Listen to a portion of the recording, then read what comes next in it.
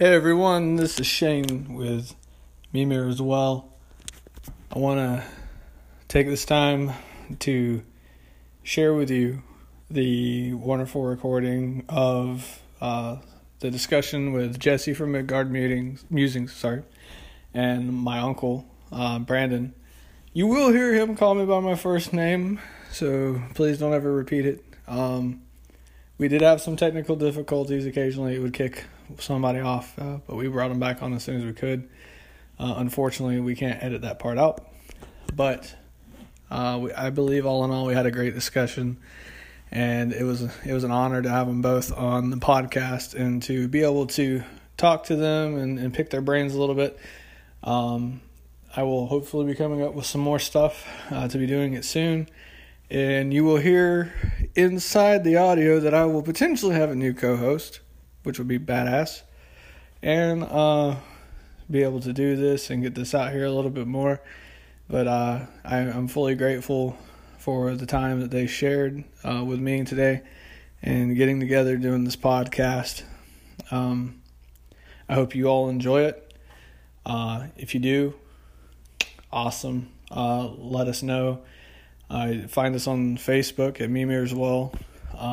There you can comment what you want to see, what you want to hear discussed, and and I'll go ahead and draw out an outline for it and try to throw it in there. So, without any further ado, I present you the new podcast, Odin's Call. Thanks for chiming into Mimir as well today. I have Jesse from Midgard Musings, and I have my uncle, who everybody's heard me mention a lot throughout the podcast. Brandon Soups is here. Today we're going to do a little bit of a different thing on the podcast where we talk about Odin's Call and what it's like to, be active as a heathen and day-to-day things we can do to get closer to the gods and ways that we can do them in our lives and to grow closer with them as well. But I would like to thank Jesse for taking his time to join this podcast. Been watching him for a while now. I'm a big fan of your stuff, man. And my uncle also watches you too. So I appreciate it. Yeah, man. Thanks for having me on. Yeah, you're doing a good thing, man. And a lot of people down here in Alabama are actually they're noticing too. I've got a guy who's a VidKey down here, Kelly. He watches you pretty closely, and he expects big things from you, and we appreciate what you're doing, man. Thank you. So, what I want to first start off with is Odin's Call. Like, I'm sure all three of us have felt it, pulling us to, follow the old ways and forming, kindreds or joining kindreds or various different things. So, what is Odin's Call? And how does it feel to each one of you as an individual? If you want, I can, I guess, start. I don't know. But for me, my pull to heathenry started after kind of a period of time where I wasn't sure exactly where I was spiritually. You know what I mean? I came from a background of Christianity, non-denominational values of the Christian faith. And, so I went through a time in my life where I was trying to, I felt lost in my spirituality, and I was trying to find what fit. So I tried revisiting what I was brought up in, and then I kind of went through a phase where I wasn't really doing much of anything. And then I found what I became to, or what I came to learn as heathenry, Germanic paganism. And, at first, when I think a lot of folks that may be first getting into this sort of path, they're attracted to the aesthetic of it. I think that's one of the biggest things that gets a lot of people into it. They think it's about a certain thing. They see, kind of like you mentioned earlier, maybe the Vikings TV show or certain Hollywood glamorized, romanticized aspects of what they think it is, and that appeals to them from an aesthetic aspect. And I have to admit that at first that's kind of what, you know, attracted me to it. But the more I learned and the more that I, you know, studied and did my research and realized what it was about, it felt something that was more like coming home to me. Yeah. It wasn't like I felt like I was being converted uh, in any way. It just felt like it was a call to come home.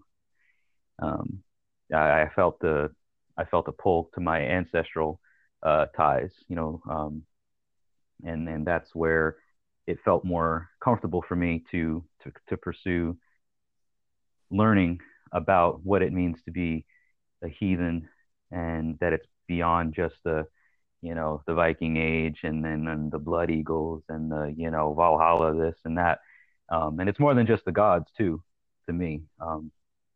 So that's kind of that. I'll start just by saying that. I'll let Brandon add to it now. I don't want to take it all, but that's kind of where it started for me. Yeah, I mean, yeah, I definitely, I can relate to you on that. I'll touch on mine after I let him give it a go. And you know, it's pretty unique. I like your story. All right,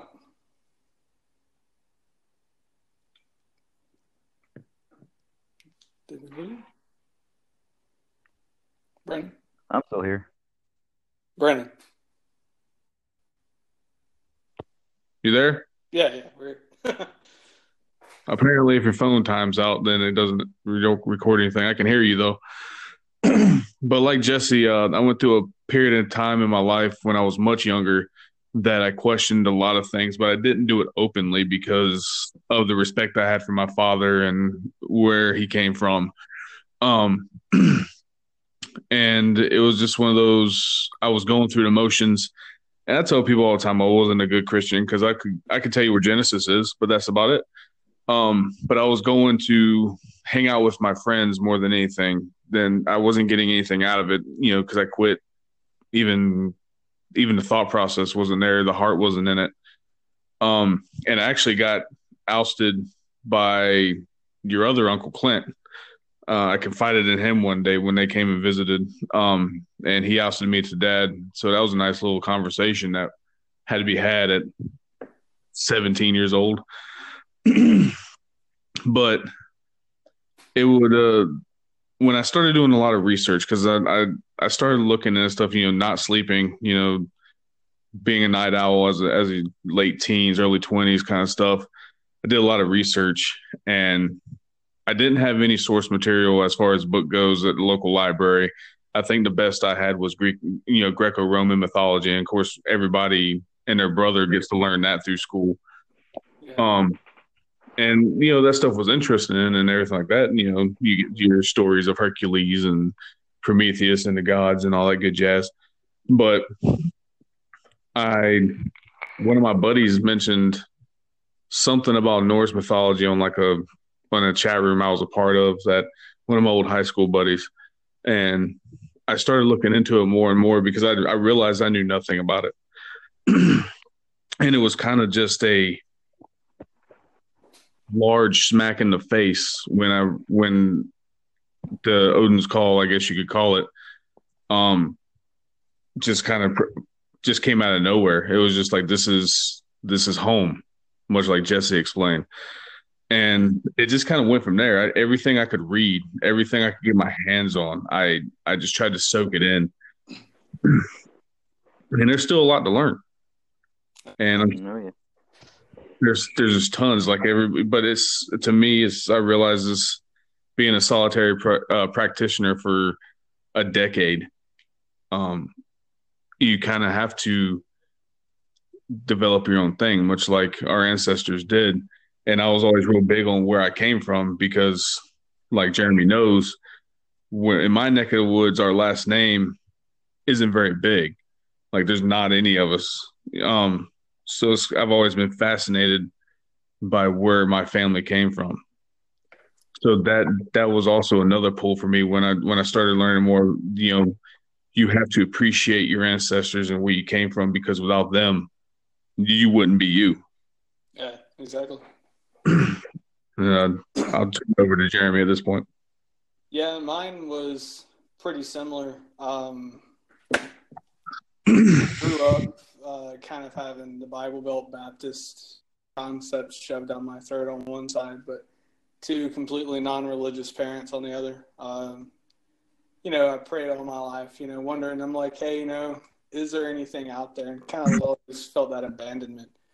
You're still hollow inside. Nothing, when you read the Bible, when you go to Sunday school, nothing kind of made sense, or you felt like you can feel it, like, hey, something just, this doesn't sound true. This doesn't sound right. And I felt it for a while, like something in me kind of turned me to different religions. So I went and I looked into everything, Egyptian paganism, Greek paganism, all of it. And then I'm sat down with you, Brandon, and you told me about the gods, and and I started being able to see it and feel it in my life, and then really started to hone in on Odin's call. And then I took a break, because like all stupid people, I found a woman who was tied up in an Abrahamic religion, so I tried to step away from it to make her happy. And the entire time, that call was still there. It was undeniable, stronger throughout time. And when I did, genealogy and I did research, I'd find, various, German names and people from Scandinavia and people from different places. And when I started researching back into it through R.A. Harder, it's like your ancestors are a part of your spirit. They're who you are. Your soul is a tapestry of all their souls. It began to make sense why I felt pulled to the gods. So to me, it was a pretty unique thing. And now that I'm able to fully practice, it's been an amazing experience so far. So, plus, I noticed, I have noticed heathenry has grown tremendously since the last time I tried to practice it. Let's see, that was about 10 years ago, and it's grown significantly. And, Iceland's rebuilding, Old Norse temples and, different things along those lines. So, Jesse, I was rewatching what it's like to be an active heathen, and you touched on a point about a lifestyle. Now, when you mentioned, it's a lifestyle change, can you shed some more light on what that means to you? And like being on social media and the social media presence with that. Yeah, well, like I said, the more I learned over the years, and the more I continue to learn in my growth as a heathen, it became very evident that it's more than just about the gods, and it's more than just about the mythology, and it's more than about the sagas, which are awesome, and it helps us kind of know the stories and the myths and the sources of things. Where when I say it's a lifestyle, it's like you're adopting, or you're learning about a totally different worldview than what is common today. Yeah. The society of pre-Christian Scandinavia was so much different. The world was smaller back then. Things were concentrated to, and I don't mean smaller in the sense of the size of the world in itself, but the world that they knew was so small, was much smaller than what it is now, and the concept of how society functioned and functions at its best, it made so much sense. And so learning that and adopting that as a lifestyle became of a pretty high interest for me. Thinking about things from an arch-heathen perspective, values such as, what modern people think of what is good and evil was totally, maybe not totally or completely different, but it had a different meaning back then. And it just made more sense. So when I said, making it a lifestyle, making it or taking it as a lifestyle, it's quite literally that. It's like you're almost reprogramming your software. Yeah. You gotta rethink and relearn. But it felt natural, it felt right to me, and it felt the way society best functions, especially from within a heathen context. Because to me, the backbone of heathenry thrives, and at a very grassroots tribal level. And that's how our ancestors lived. They lived in tribes. They had their culture. They had their traditions. And so that worked for them. We can make it work today. We just need to kind of put a modern spin on it and a modern twist to it. So it becomes a whole lifestyle practice. Yeah, that's true. I was actually just talking to Brandon about that. I want to say texting yesterday about how each tribe had different things and, different gods they worshipped, as far as whether it's Aesir, Vana, Anarok, or things, customs, traditions, various different things they did. And so it's pretty unique. You brought that up. So what's your view as far as because you did say something that I do notice happens quite often, where a person will get on Facebook and they'll go to every heathen site and every Aesir, every Norse pagan site, and like everything and share it, and that's all they do. But when you try to see them or invite them to meetings or to get together for the holidays, they're not really interested. They just kind of flaunt it on social media. What do you think about something like that?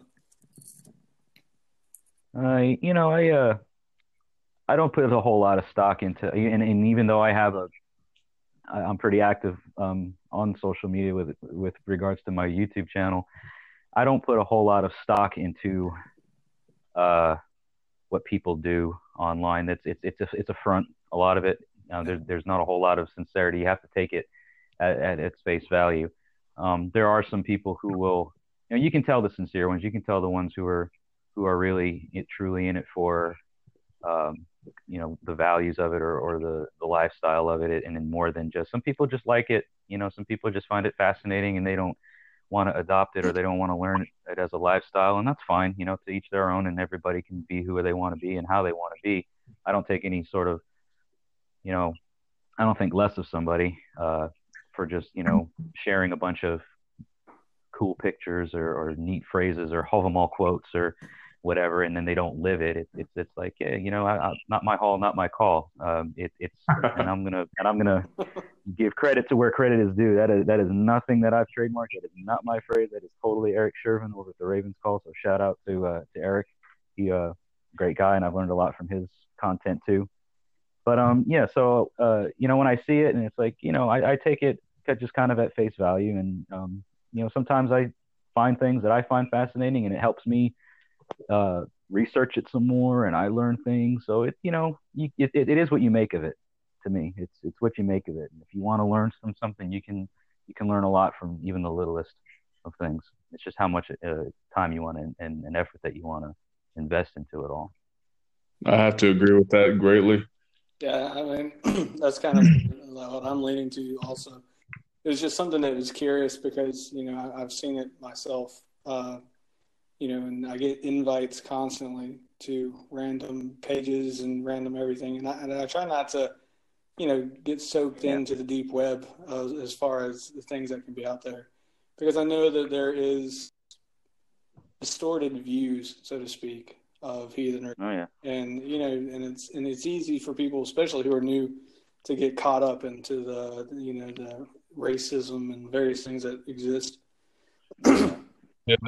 It's once you get into the social media aspect of it, there's a lot of things that you can just start weeding everything out. And there's some of the people who live the life like Jesse's talking, they don't share nothing about their beliefs, because it's to them, it's not really anybody else's business unless they want them to be in this. It's on a personal level, not meant for social media. Yeah. But there's a whole lot of stuff that, one of my buddies we've had conversations. We have a lot of our deep religious conversations during our training, which is kind of funny. But, what's called brosature, which is, and it's a lot of the people who found the faith through social media and and Vikings and stuff like that. But it's all about that recognition, that it's getting that idea out there, to getting the knowledge that this is an actual thing. So some of the stuff is pretty good. Some of the stuff, yeah, is just purely entertainment. But it's one of those that you can quickly weed it out on social media once you've got your own head about what is working for you, because it is a lot of the individual more than anything. Like me and nephew said, even families do little bit tidbits here differently. The village as a whole did little things differently than the next one. The tribe did things different than the next one. Stuff like that. It all depends on your region. What were they more into? What were their occupations? Were they farmers, fishermen, stuff like that? So it's one of those. I just take it all at face value when it comes to social media, because there's a lot of keyboard warriors looking for internet Valhalla. Yeah. Yeah. I couldn't agree more. There's more oftentimes than not, I just shake my head and just put my phone down. I'm just over it. Yeah, there was a time that you would get to see certain things, and I'm like, yeah, I'm going to comment on this, or I'm going to respond to this, and then I quickly got to the point where I'm like just looking at it, reading it, thinking, let me say something, and then I go really quick. I go, nah. Yeah, exactly. Not worth it. No, not worth it at all. Yeah, this isn't going to go anywhere. It's not going to change anything, and then you'll just have like a 53 comment long argument with someone. I mean, I've been seeing it, and then there's also the people who mingle Christianity in with Norse paganism. Well, when you're in that deep for so long, like in the Bible Belt of the South and stuff, it's in like Jesse said, you got to completely reprogram yourself, and that's the hardest part. Not the of everybody that you now believe something different. It is getting all that, what is kind of, I guess you could call it, forcibly programmed into you over your childhood and stuff like that, especially around here, to get it out of you completely. Yeah, you got to learn. You have to teach yourself to be free thinking. A lot of people, they hinder the open mindedness of themselves because they're told that to be a free thinker all their lives was wrong. Yeah, and the biggest thing that I found was fear. Yeah. You're taught to be afraid, and then when you walk this path, you're taught to not be, essentially, because A, B, and C. Where Christianity, you're supposed to be afraid to even sidestep your shadow. Yeah, you're not do this or else. Yeah, you're not allowed to question anything. I got in trouble about that when I was younger. I questioned, hey, does God exist? Well, the preacher was like, don't do that because you're going to go to hell for being a doubter. And I was like, I'm 6, 7 years old, man. And you're telling me I'm going to go to hell as a kid because I wondered a very natural question if something existed. And that stuff is deeply ingrained in people down here. It really is. And everyone's like, my biggest thing when I was younger was I was afraid of death, which, I mean, that's normal. But I think more along the questions of, like, it was more of being afraid of, because you're told that you're automatically a sinner and you're condemned as soon as you're born. Yeah. That was the hardest part for me to get around, was everything that was a sin, is no longer a sin.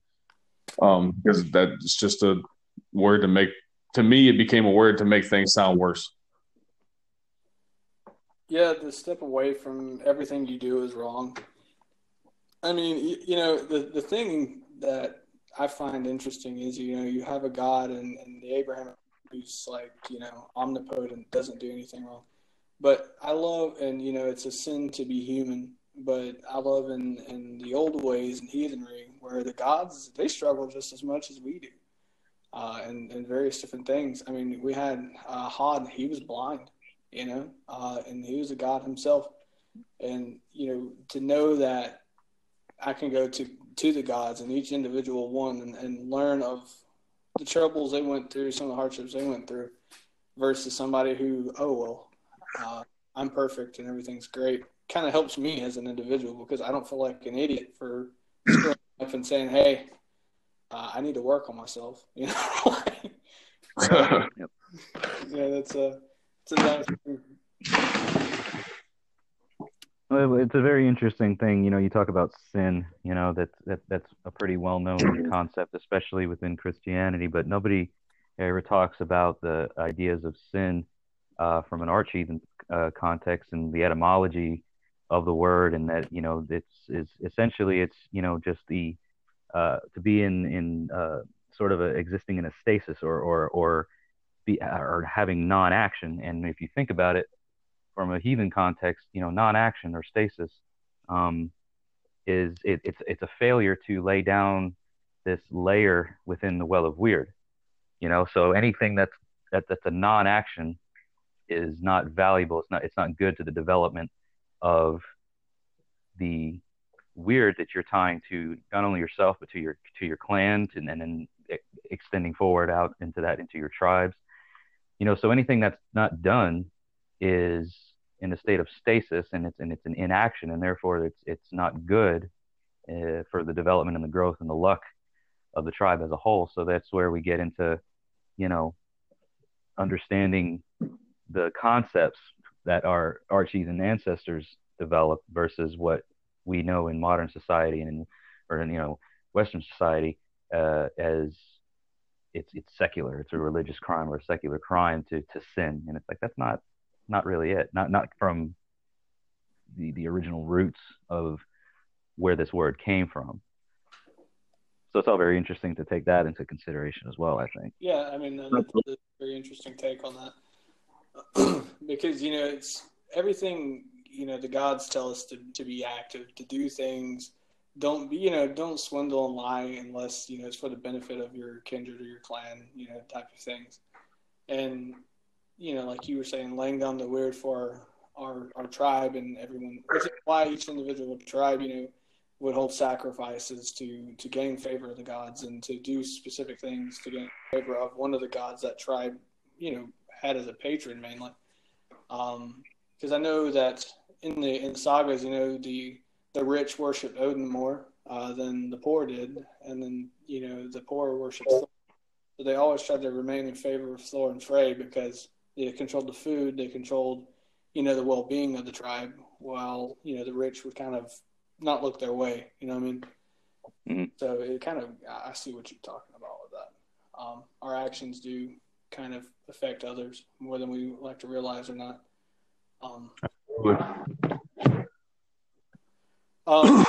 So my next thing is what plays an important part in with each of you. I'll start with Jesse, and you're developing your relationship with the gods. What helps you develop that relationship and kind of grow with them? Well, for me, it's understanding that any relationship development, any relationship growth requires activity and requires action. You can't develop a relationship with anybody by just talking to them one time and then never interacting with them again. You don't become friends. You don't develop romantic relationships. You don't build lives, and you don't tie weird with people by just engaging with them in one chance encounter, or speaking of them, or saying hi to them, or hanging out with them that one time and then never doing it again. So with me, and maintaining and building relationships with the sacred, with the gods, is done in a very similar fashion as I would with if I was wanting to build a relationship with my tribe or with my friends or with my the people around me in within the profane, the literal physical people around me. And that is done through the exchange of and the gifting cycle, which is a very big concept within heathenry. I've always tried to tell people that you can't expect to have a good relationship with somebody if you always take what they give you and never give anything back. And you can also not expect to have a good, meaningful relationship with someone if you give so much to them and they never give in return. There has to be that exchange, and there has to be that balance. And so for me, it's been a an effort to seek to tie my own weird with the tribes of the gods through the exchange of gifts, through offerings, through sacrifice, through actively spending time with them in the gifting cycle. And that to me is building a relationship with them, because the more time I spend with them and the more time they will want to spend time with me, and we get this cycle that continues. Yeah, gift for a gift cycle. Correct. I like to call the Gebo effects like that. Yes, exactly.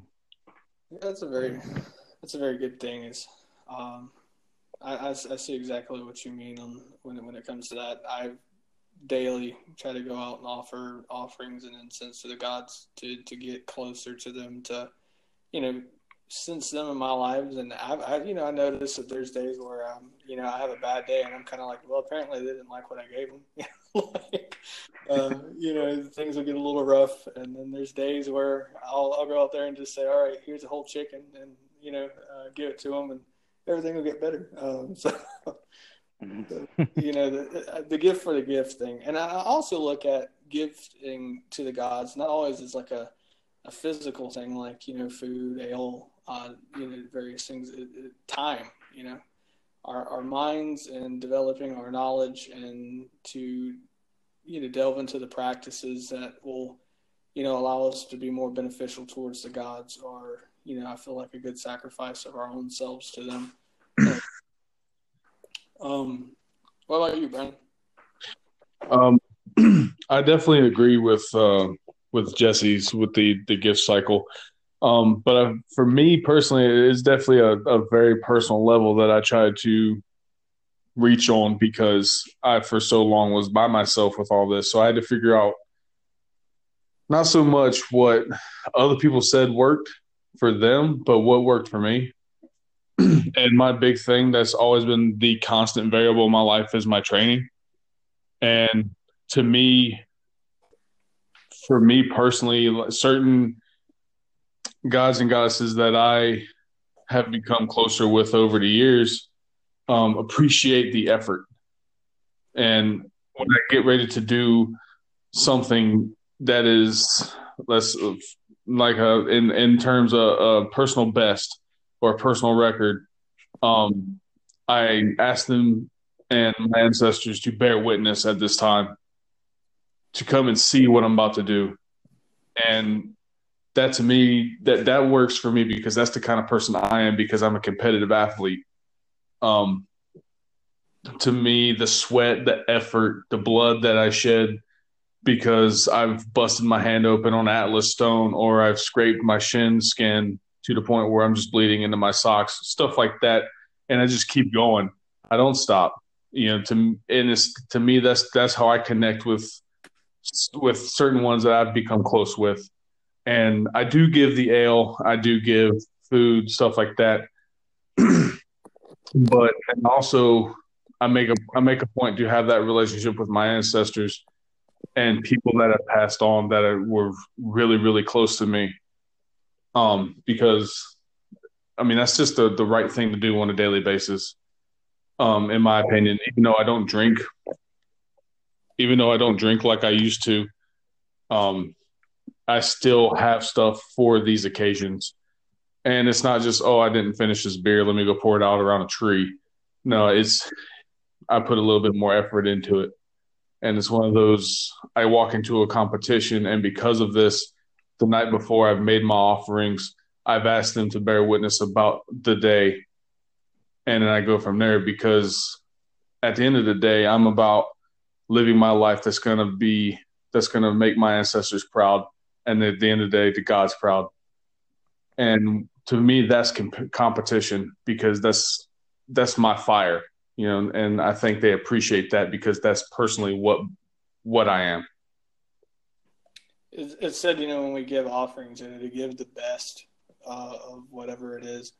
And so as long as, when we give our best whether it's, offerings or, ale or, in your case, when you practice and you sweat and you bleed to do things to make your ancestors proud of what you're doing and the God's proud of what you're doing. To me, I feel like that's another form of our gifts to them is, when we give our best of anything, ourselves, food, drink, whatever, that's something that's acceptable to them.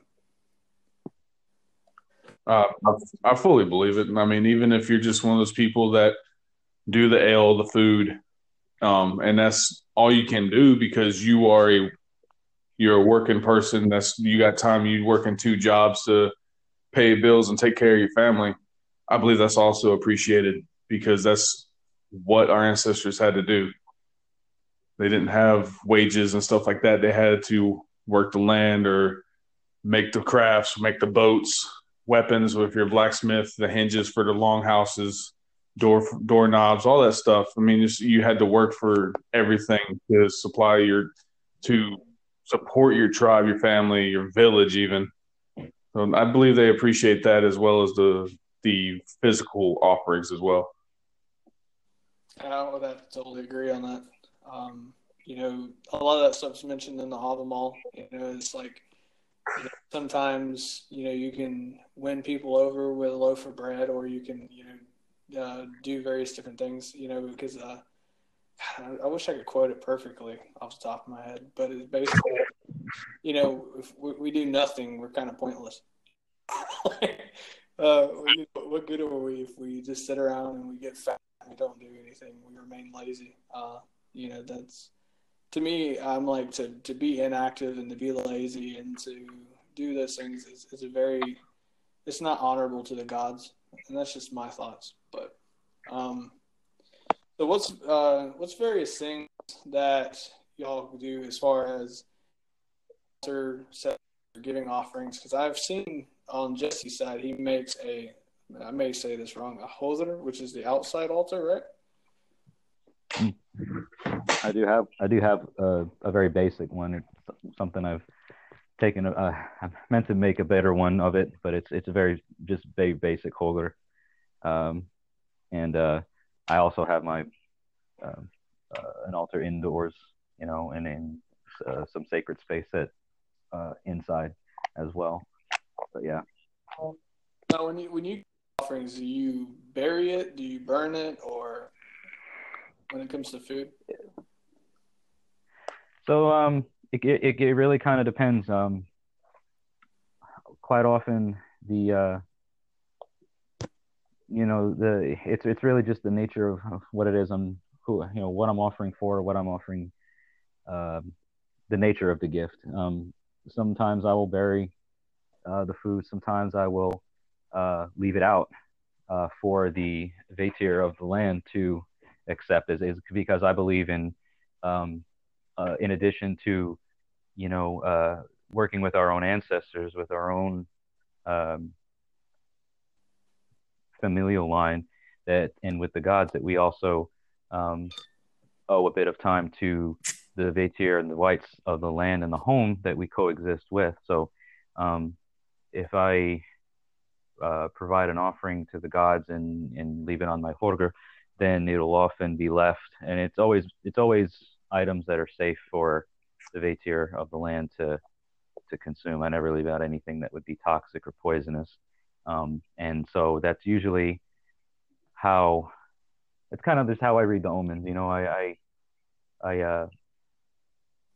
I'll leave my offering out, and when I see that it's been consumed or when I see that it's gone, then to me it's the reading of the omens that the offering was accepted.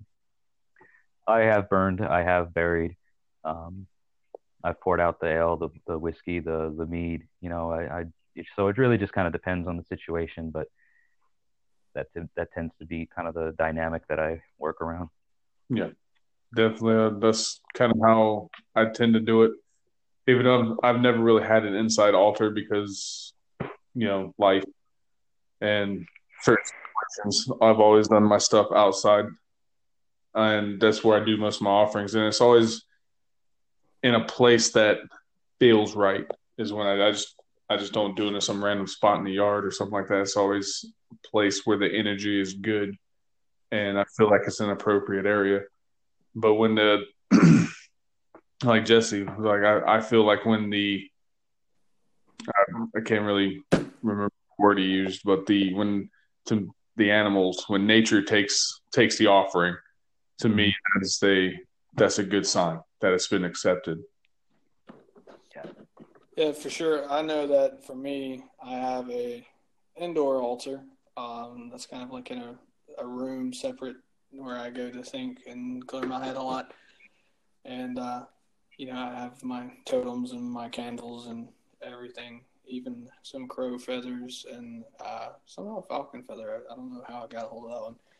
And then for my outside one, I use where a tree was struck by lightning in my backyard. And it was right dead smack in the center. And I'll go out there and I'll leave my offerings for Thor or, any of the gods. And I'll take a entire roasted chicken, and set it out there and I'll leave it. And that's just, I'll watch the crows, they'll come and eat it. I'll watch the cats come and eat it. And the next day, even the whole bones and stuff are gone. And then it's just, it's a pretty unique experience because usually a bone or something would be left behind. Typically, the whole thing is gone. And I'll leave it like apples for, Bragi and Nida, and then I'll pour, the alcohol out in the ground for the gods to take it into the earth and, consume it to themselves.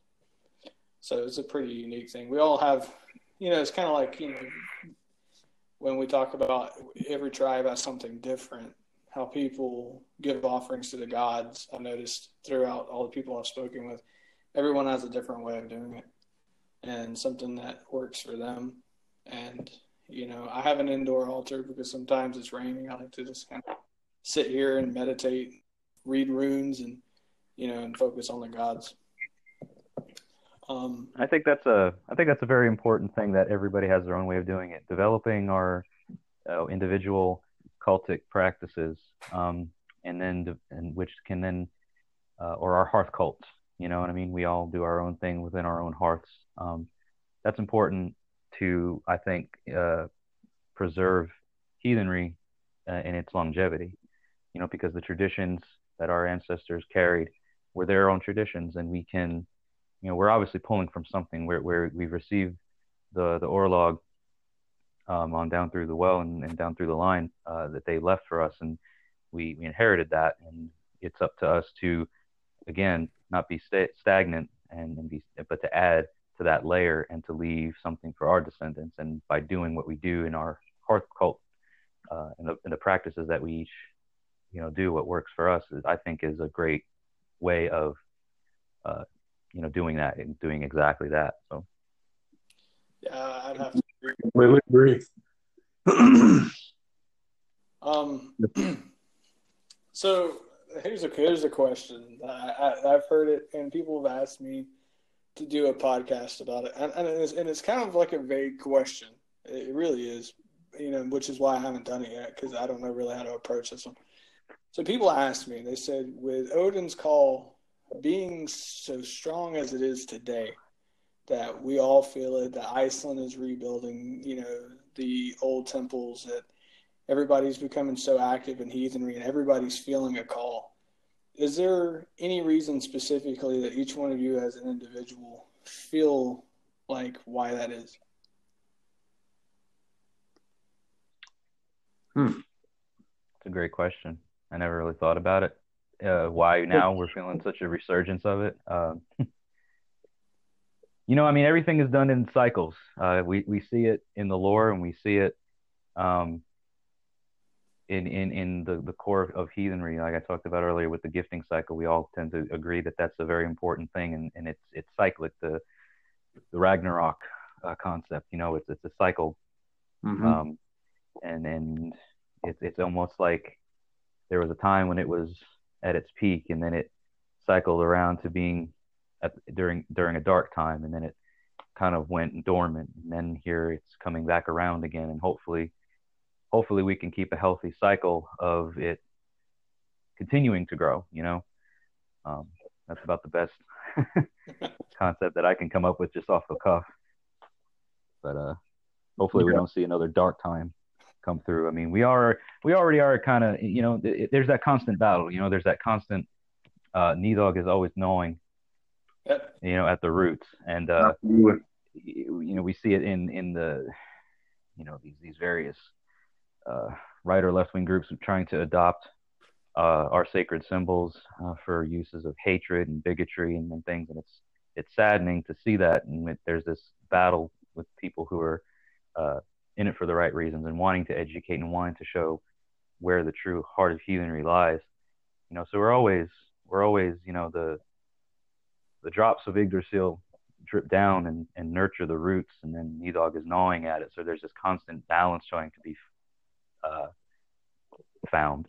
So we're always in that ebb and flow, it seems. Rebirth and death. Right. Yeah, I definitely got to agree with Jesse on that one.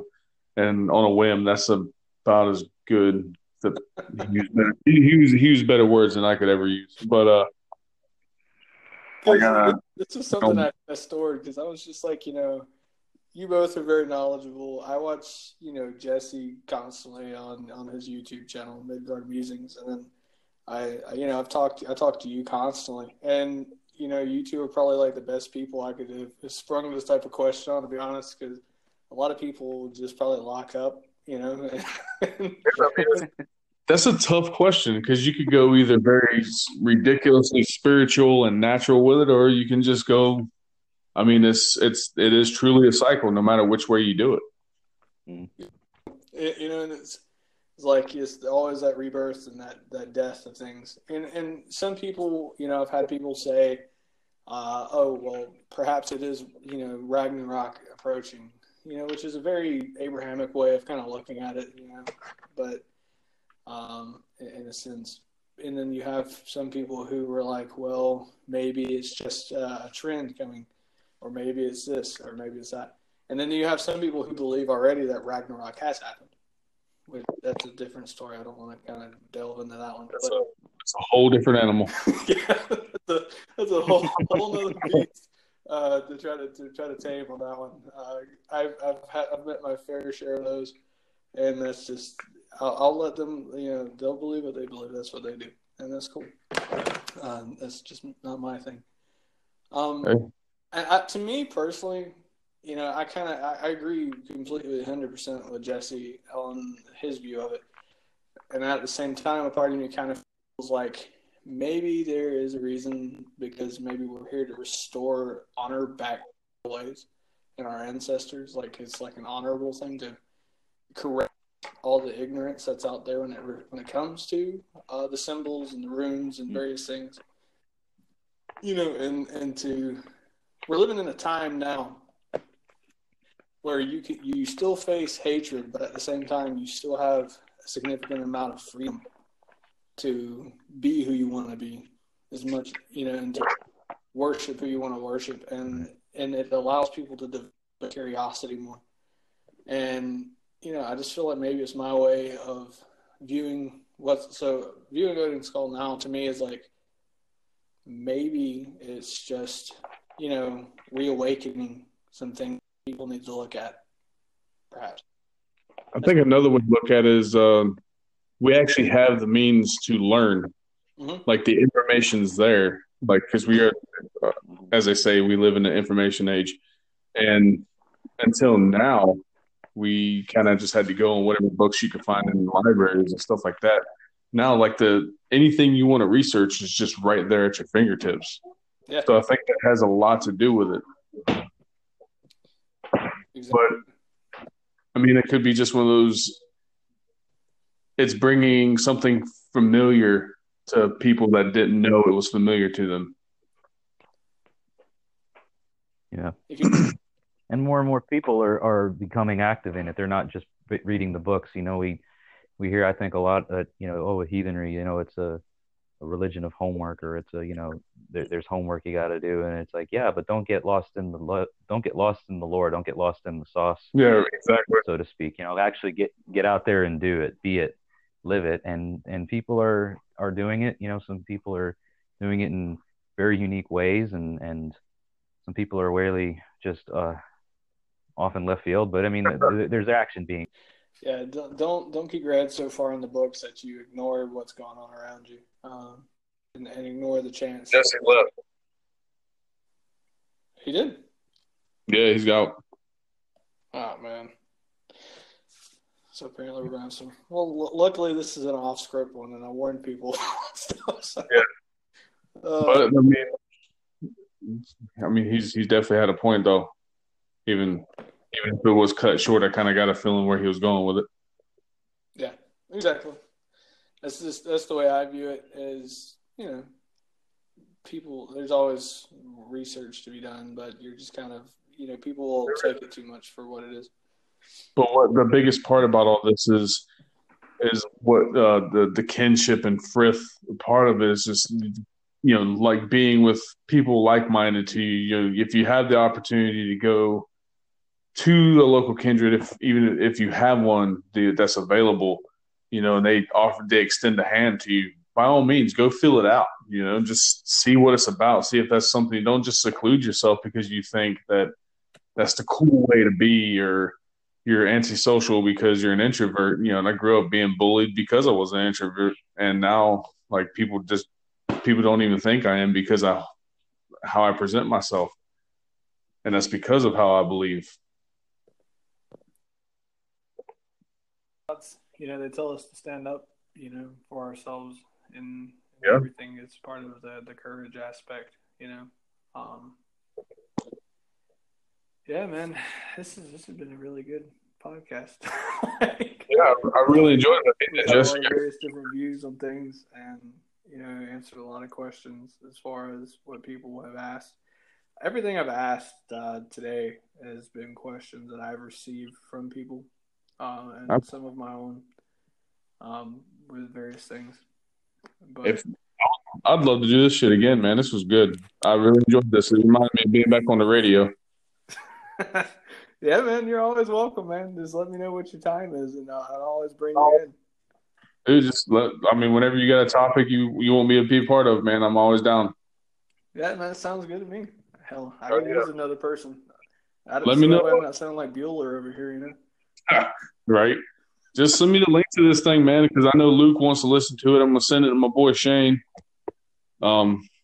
He's kind of like a honorary member of the kindred that we're building here because he's out in Gastonia, which is 5 hours away.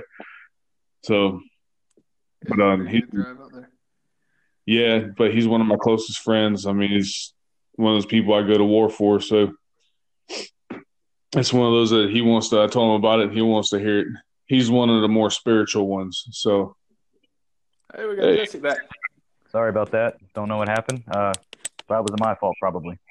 It was probably my fault too. I don't know where I was going with it, but I think I was talking about trees. Go figure. But no. So I mean, I again, I don't know where I left off or where you guys lost me. But so anyway, growth. The way the tree grows, it's there's going to be things that happen along the way that the tree reaches its full potential. Limbs die off along the way. And the weak will weed themselves out. The bad parts will take care of themselves to make room for the strong and the new growth, the healthy growth. So it's not a bad thing for the trees to lose its limbs and for branches to fall and for death to come along its way. As long as that main root is strong, it will continue to grow and branch out and develop into a strong thing. So that's how I look at it. You know what I mean? It's a very basic concept or whatever, but that's just kind of the way I see it. We're constantly growing. The tree has been growing for a very long time, and sometimes the storms come through and will take a chunk out of it, or there'll be a disease in a part of the limb and it'll cause it to break off. As long as as long as those roots stay strong and healthy, the growth will continue to happen. So you using that kind of reminds me, supposedly in the side of things, when you plant a tree specifically on a hill, and it stays windy constantly, that the base of that tree grows thicker and thicker and thicker over time to withstand the storms that kind of pass through and the change and everything that happens. So that way that tree can withstand everything, no matter how strong the winds, no matter how hard the storm, no matter whatever happens to it, it'll stay sturdy and it'll stay strong where it's planted. And so, yeah, what you're saying in using that type of reference to me, that kind of mingles in with that, because if we continue to do things and we continue to stay planted where we are and let the cycle of life and let the cycle of the, rebirth, death, and growth and natural selection kind of happen, then, everything will work together for its will. Plus, the Norns know what lies ahead, more than we do sometimes. Absolutely. I mean, the analogy, the tree analogy works really good. I mean, you've been here, Jeremy. I live on the coastal plains of North Carolina, and you go to the beach and you go on the island. All the trees are growing the same way because they're windswept, and a lot of these trees are, some of them are as old as the island is, and have seen a lot of hurricanes and haven't moved at all. So the analogy works very well for that, and then that's very appropriate because that's exactly how it is. I mean, sometimes you got to make room for new growth. Yep. Perfect, man. All right, man. I think you guys, I'm not going to keep you all much longer, but I appreciate your time, man. And, I look forward to doing this again with, both of you, one of you, whichever one it is in the future. So, hey, I enjoyed myself. Like I said earlier, it reminds me of being back on the radio. This was a lot of fun, and thanks for hosting it and for having me on here especially. I'm eager to do it again if you ever decide to. Awesome, man. I'd recommend everybody check out Jesse at Midgard Musings on YouTube. He posted a new video a few days ago, actually, I think about Uller, correct? And he's got some unique videos, too, that talked about Weird and Orlog. And you can also find the YouTube video about how to be an active heathen, and he's also got a good one about how to deal with family members who are not of your faith. I would recommend everybody look at that. Trust me, it can help. And I thank Jesse and I thank Brandon for being on. I appreciate you guys. Next time I see y'all, I got to buy y'all a round of beers or something. And then until then, man, thanks for your time, guys. Thank you, guys. All right.